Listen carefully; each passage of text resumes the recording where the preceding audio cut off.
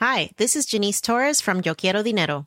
From a local business to a global corporation, partnering with Bank of America gives your operation access to exclusive digital tools, award-winning insights, and business solutions so powerful you'll make every move matter. Visit bankofamerica.com/banking for business to learn more. What would you like the power to do?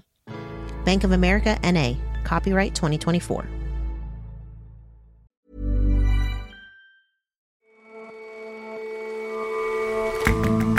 Hello and welcome to The Intelligence from The Economist. I'm your host, Ore Ogunbiyi. Every weekday, we provide a fresh perspective on the events shaping your world. Same-sex marriage has been legalized in many countries over the past decade. But as family structures evolve, so must the laws. Now, Britain is re-examining its rules on surrogacy. And our correspondent takes us on a foraging adventure where he luckily finds a good bunch of ramps. He won't tell us where he discovered this love child of garlic and spring onions, but he does have some tips on how to whip them up for dinner.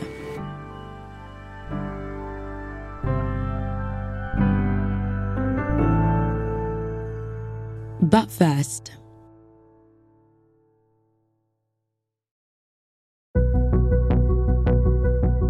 today, President Joe Biden and Kevin McCarthy, the Speaker of the House of Representatives, will meet to discuss the rather pressing problem of America's debt ceiling. America is fast approaching the X-date of June the 1st, when Janet Yellen, the Treasury Secretary, says the country could run out of money to pay its bills. I just finished a phone call with the president. He's still flying back. Mr. Biden and Mr. McCarthy spoke on the phone yesterday, ahead of today's meeting. What I'm looking at are where our differences are and how could we solve those. And I felt that part was productive. But look, there's no agreement. We're still apart. Speaking yesterday at the end of the G7 summit, Joe Biden called demands from Republicans in the House unacceptable. It's time for Republicans to accept that there is no bipartisan deal to be made solely on their partisan terms. The president has now hurried back to Washington. The debt ceiling, which is the hard limit on how much the government can borrow, is currently set at $31.4 trillion, which is about 117% of GDP. But unless Congress agrees to raise or waive the limit, America will default. There is much at stake, and not just for America. The dollar is the world's reserve currency. This problem has been faced before and always overcome. But in the face of deepening partisan divides, this time, negotiations are proving particularly tricky. America's debt showdown has become something of a perennial event in the country's politics. This time around, though, it seems potentially much more serious than previous encounters. Simon Rabinovich is The Economist's U.S. economics editor. America has never defaulted on its sovereign bonds before. Depending on how things go, it could be approaching its first default in 246 years. And Simon, before we get into the solutions, remind us, what is at stake here if America defaults? A default by the American government is something that would be almost unthinkable in terms of its consequences. The US dollar is obviously the world's reserve currency. More than that, U.S. government debt, treasuries, are the closest thing there is to a risk-free asset in financial markets. Corporate cash managers rely on them because they are ultra-safe. They're used by traders throughout the world as a form of collateral in all kinds of trades they make. And they underpin deals and arrangements throughout global markets. The White House has estimated that were the standoff to last for a quarter, we could be looking at a 45% fall in the stock market. Moody's, a ratings agency, has said that, even a relatively short-term default could lead the unemployment rate to spike to more than 8%. In absolute numbers, that would mean upwards of 6 to 7 million Americans losing their jobs. We would be talking about a financial and economic crisis on the scale of what happened in 2008 in the global financial crisis. U.S. credit ratings would be downgraded. That would be a threat not just to short-term financial stability, but also to America's long-term economic and financial standing. This is why everybody says that it's unthinkable. Unfortunately, a week away from the potential deadline, sadly, it is becoming something that people do have to think about. They do have to consider what the downside risks are. So President Biden and the Republican Speaker in the House of Representatives, Kevin McCarthy, are due to meet for talks today. How will they attempt to work things out? So the challenging thing now, as ever, is that there needs to be an agreement between Democrats and Republicans that would allow the debt ceiling to be raised, that would allow the Treasury to resume borrowing cash. That's always the basic issue. This time around, what makes things more difficult is that American politics have grown increasingly polarized. If you look at the current configuration in Congress, it just goes to show how the hurdles have become that much higher. Kevin McCarthy has a very narrow majority, which gives more power to those at the right-wing fringe of the Republican Party, the so-called Freedom Caucus. Meanwhile, the Democrats have a very slim majority in the Senate, which gives more power to progressives within the Democratic Party. And they're very concerned that Biden might give away too much in a deal with the Republicans. The short answer is that there has to be some agreement that's acceptable to both parties that would involve some degree of spending cuts in exchange for an agreement from the Republicans in the House to lift the debt ceiling. But the path to getting that is quite fraught. There is a lot of talk about possible plan Bs if an agreement cannot be reached. And the next week is going to be a real nail-biter. And what are those plan Bs then? Are they realistic? If there is not an agreement, we have had a fair bit of discussion about possible workaround solutions. The one that previously received the most attention, partly just because it seemed so novel, was the idea that the Treasury could mint a $1 trillion coin. By law, the Treasury can mint commemorative coins made of platinum of any denomination. And so the idea was the Treasury would mint a massive coin, deposit it at the Federal Reserve, and then the Treasury could draw on that deposit to pay down its obligations and liabilities as they come due. The problem with that is that it's clearly a massive gimmick. It would be subject to legal challenge. Janet Yellen, Treasury Secretary, has said that the U.S. is not going to go down that path. So another workaround solution that seems a bit more credible and certainly intellectually more legitimate is the idea that the White House could cite the 14th Amendment of the Constitution, which says that the validity of America's public debt shall not be questioned. And the idea there is that they could basically say that the debt ceiling is unconstitutional. The Treasury has committed to all of these expenditures. It's committed to paying bondholders back. And those commitments and the sanctity of American debt override the debt ceiling, which is purely a political creation. And so they can go ahead and basically ignore the debt ceiling, resume borrowing, get back to business as usual. The problem with the 14th Amendment and other possible legal workarounds is that they're also subject to legal challenge. It's not a clear-cut case that the White House would be able to prevail, especially given the conservative composition of the Supreme Court today. There would be a lot of doubts in financial markets about whether or not this legal solution is actually viable. So I don't think either of these workarounds are actually going to be effective. In which case, a lot is riding on Mr. Biden and Mr. McCarthy finding some common ground today. Well, I guess the good news is that the level of panic in Washington is most definitely rising. But both President Biden and Speaker McCarthy have very tricky needles to thread. McCarthy has got to satisfy the fringe of the Republican Party that there are going to be big spending cutbacks. President Biden has to satisfy the fringe of the Democratic Party that the spending cutbacks are not going to fundamentally undermine his legacy to date. So he's absolutely dead set on protecting America's big climate change investments, as well as the range of investments to bolster the Social Security system and Medicare. Trying to find a bridge between these two camps is going to be incredibly difficult. It is going to require some level of market panic to focus minds in D.C. and to make clear to the Republican Party and the Democratic Party that there has to be a solution. Ultimately, when that solution comes forward, it may just be a kicking of the can down the road a little bit. The initial Republican demand was just to lift the debt ceiling until potentially mid-2024, before the next presidential election, which would make the next debt ceiling crisis that much more politically contentious. The Democrats would, at the very least, like to lift the debt ceiling until potentially 2025, beyond the next presidential election. But the sad fact of the matter is that this political theater has become a regular part of the budgeting process in America, holding not just the American economy hostage, but also the global economy hostage. And I think in the next week, we're going to see just how incredibly unsettling that can be. Simon, thank you so much for coming on the show. Thank you, Ore.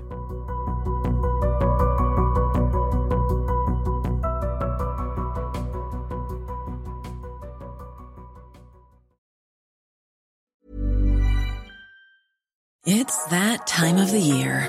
Your vacation is coming up. You can already hear the beach waves, feel the warm breeze, relax, and think about work.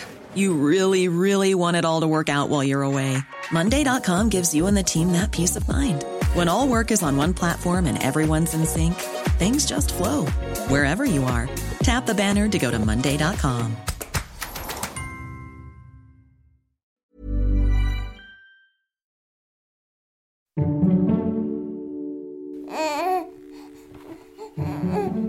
You're obsessed with the microphone, aren't you? I'll just take this one off for you. You want some more milk?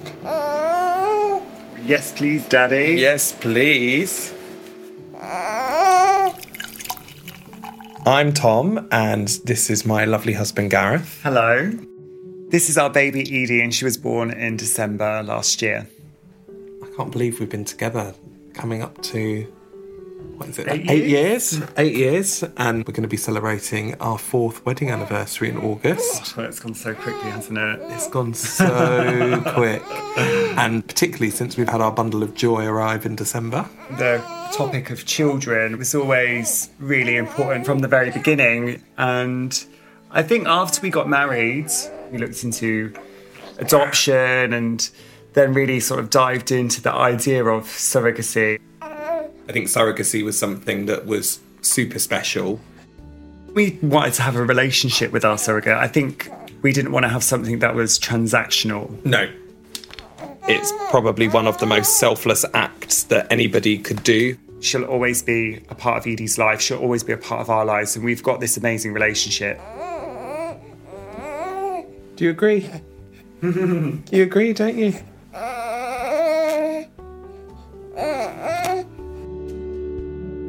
About 400 babies are born each year via surrogacy in Britain, but it's becoming a lot more common than it once was, and that's almost entirely because of the rise of gay male couple families. Mian Ridge is a Britain correspondent for The Economist. The increase means that the laws that relate to surrogates and parents and the way the system works are moving to keep up. Now, before we talk about how the system is changing, does this increase in surrogacy mean that it's now fully accepted as a way to start a family? So surrogacy is still quite controversial, but it's certainly become a lot more socially acceptable than it once was. That's partly because celebrities have gushed about it very openly, but it also reflects the fact that families are changing. This first became obvious in the field of adoption. By 2022, 540 of nearly 3,000 adoptions in England, that's more than 1 in 6, were made by same-sex couples. But it remains the case that most people who want children want babies, and there have long been too few of those available to satisfy demand. Lesbian couples can use a sperm donor, that's a relatively straightforward process. Gay couples instead use surrogacy. Surrogacy agencies say there is a small but growing number of single gay men who want to use surrogates, and that mirrors to some extent the growth of single women deciding to have children on their own, but surrogacy is obviously a lot more complicated. In Britain at the moment, both surrogacy and wider fertility interventions are highly regulated, and these rules are starting to look out of date. So how do the laws and rules around surrogacy work at the moment? So in Britain, unlike most European countries, altruistic surrogacy, that means surrogacy that can't be profit-making, is allowed. Surrogates can be paid expenses, which anecdotal evidence suggests is about £15,000, sometimes more, sometimes less. And it's chiefly these days of the gestational type. That means that a donor or the intended mother provides the egg, the father provides the sperm, and the surrogate carries the fertilised egg. And under the current system, the intended parents, that means the parents who are going to end up with the baby, apply to become legal parents after the birth, and in most cases, after they've actually taken the baby home. Tell us more about that process of intended parents becoming legal parents.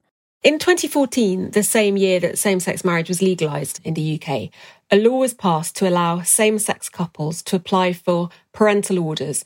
And these allow intended parents in a surrogacy arrangement legal parenthood. The dads you heard at the start applied for a parental order for their baby girl who's now several months old. This system of parental orders protects the maternal rights of the surrogate because the baby's hers by law, and if she changes her mind, she can keep the baby. But there are some drawbacks with the parental order system, which is why change was needed. And what will that change look like?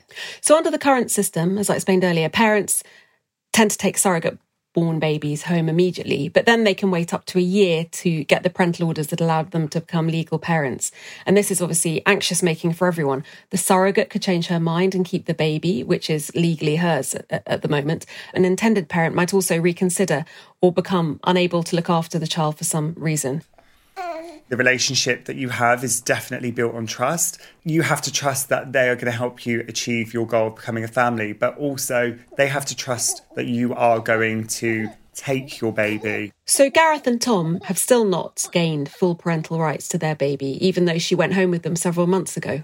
I think for us, we were very lucky in terms of the relationship that we had with our surrogates, so that it was a relationship that was always built on trust. So we never felt insecure throughout this whole process. Surrogacy contracts aren't enforceable in Britain like they are in countries like America. So at any time until the parental order comes through, that baby could go back to its surrogate mother.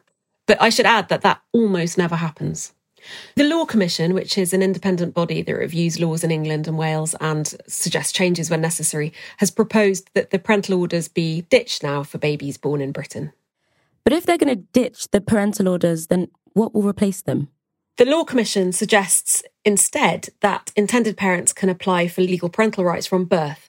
And to do this, they and their surrogate should undergo screening and safeguarding checks that are overseen by non-profit surrogacy organisations which are licensed by the Human Fertilisation and Embryology Authority. So to protect the surrogate, who currently could keep the baby if she wishes, they suggest that there should be this 6-week period after the birth during which she can apply for a parental order herself if she changes her mind. As I said earlier, this happens very rarely. Nonetheless, some do worry that this will make it too hard for a surrogate to keep the baby she's given birth to if she wishes to. Having said that, the recommendations have been broadly welcomed. I think this will make people feel less vulnerable throughout the whole process because on both sides, because right now it is the unity of trust, isn't it? Correct. Rather than actually having a legal backbone. One problem with the new proposal is that the regulations won't cover the 1 in 3, roughly, surrogate babies in Britain who were born overseas. And this is a problem because parents are often driven to go abroad where surrogates can be paid because of the shortage of surrogates in the UK where they can't be paid. And are regulators in Britain considering allowing paid surrogacy? No, neither the Law Commission nor the HFEA, the regulatory authority, are considering removing the need for altruistic donation, either for gametes, sperm or eggs, or surrogacy. That's because of fears of exploitation, basically. The likelihood of coercion is always much greater when money's involved. But I spoke to Natalie Gamble, the co-director of a law firm that specialises in fertility cases, and she says that if surrogates were compensated in a regulated manner, more British women might consider it. That the shortage is driving people overseas, and in some cases to countries where women are more likely to be exploited. However, I think it's worth adding that the current guidance says that surrogates may be paid expenses reasonably incurred, which routinely tot up to about £15,000. Those sorts of sums aren't nothing, especially for a stay-at-home mother who wouldn't otherwise be earning. Under the new system, where they have to show more rigorously what the expenses are, I don't think there's thinking that the money would necessarily go down and that there will be some room for intended parents to show generosity to the mother. No courts ever refused to grant a parental order because the expenses seem a bit steep, because that would effectively mean taking a baby away from its parents. So the Law Commission says that far from allowing compensation, the law should clarify what expenses are allowable to ensure surrogates are fairly treated without being exposed to the risk of exploitation. And they also recommend that there should be some advertising allowed to make it easier for intended parents to find women who are prepared to help them. Previously, that was completely forbidden. And Mian, in your view, will these new laws increase the number of women considering becoming surrogate mothers and without compromising the safety of children? I think it's too early to say, but I think the guidance is quite sensible, making surrogacy tightly regulated while ensuring that on one side parents and on the other surrogate mothers, but most importantly babies are protected is a very difficult balancing act.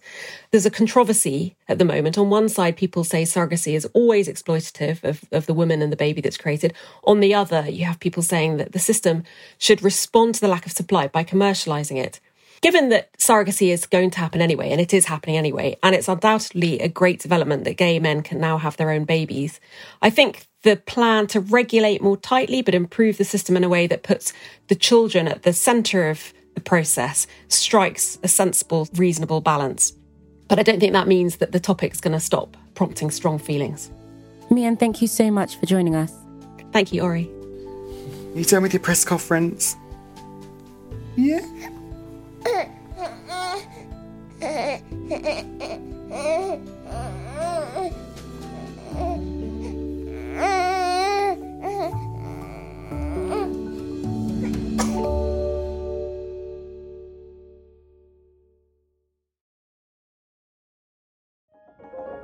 We're always trying to improve our podcasts, and we'd like your help. Whether you're a loyal fan or a newer listener, we want to hear from you. Please do us a huge favour and tell us what you think by filling out our listener survey. It'll only take you a few minutes. Just head to economist.com/intelligence survey.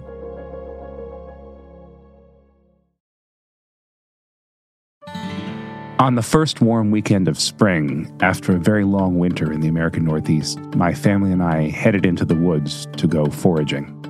John Fasman is our American business and society correspondent, and he also writes for our World in a Dish column. It was a beautiful day. It wasn't just that it was a relief to feel warmth after so many months of cold, but it was legitimately lovely. So you had this beautiful mixture of warm weather and beautiful views from everywhere in the woods. But I was looking on the ground instead of around me. We were foraging for ramps, wild onions that have a very brief growing season in the Northeast and Midwest.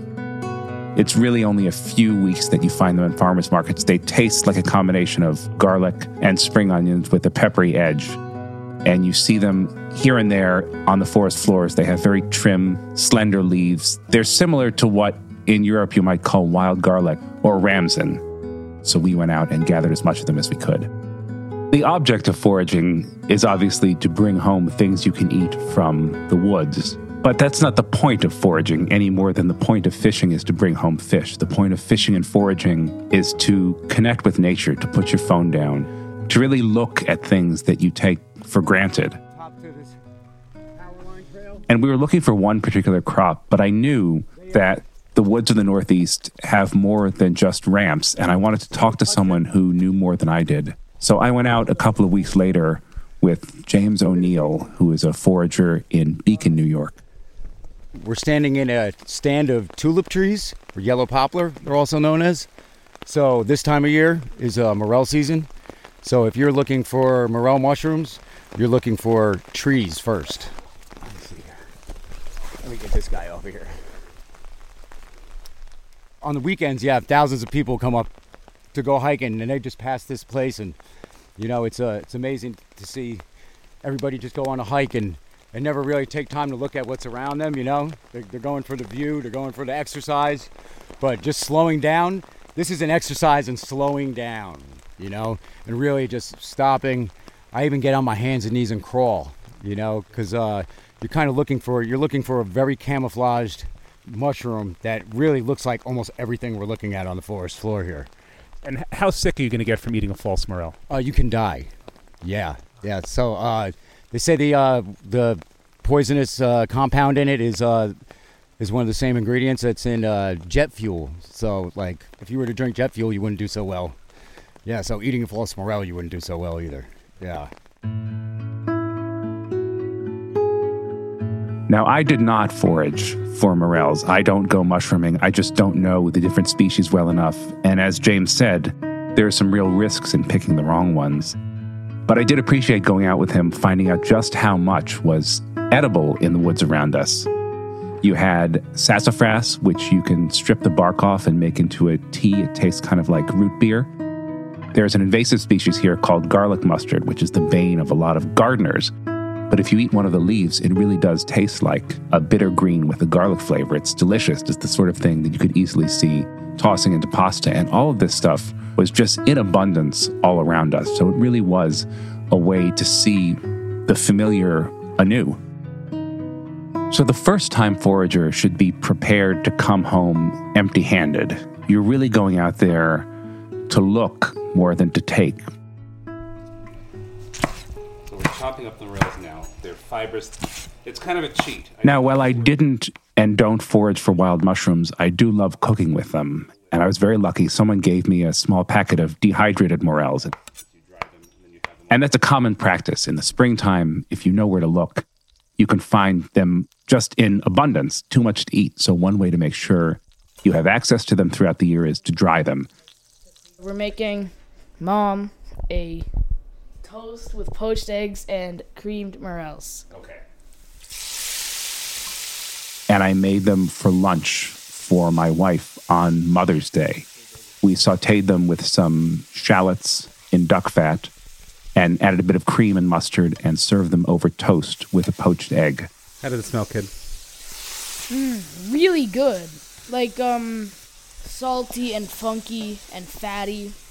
And it was sort of a spur-of-the-moment rustic French dish that came off very well. And so while it's true that foraging is a sort of patient, Zen-like practice, there are rewards, and those rewards can really be delicious. So I suppose there's a question of whether foraging is worth the effort, and it's something people ask about fishing as well. I've been fishing off and on for almost 30 years, and I probably can count the number of fish I've caught on two hands. But every one of those fishing trips has been worth it as a respite from daily life, and that's what foraging is too.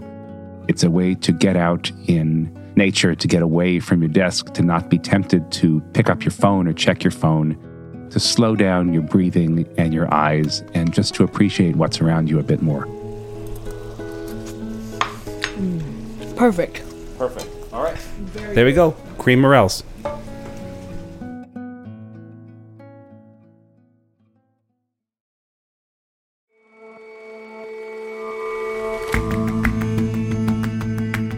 That's all for this episode of The Intelligence. Let us know what you think of the show. You can drop us a line at podcasts@economist.com.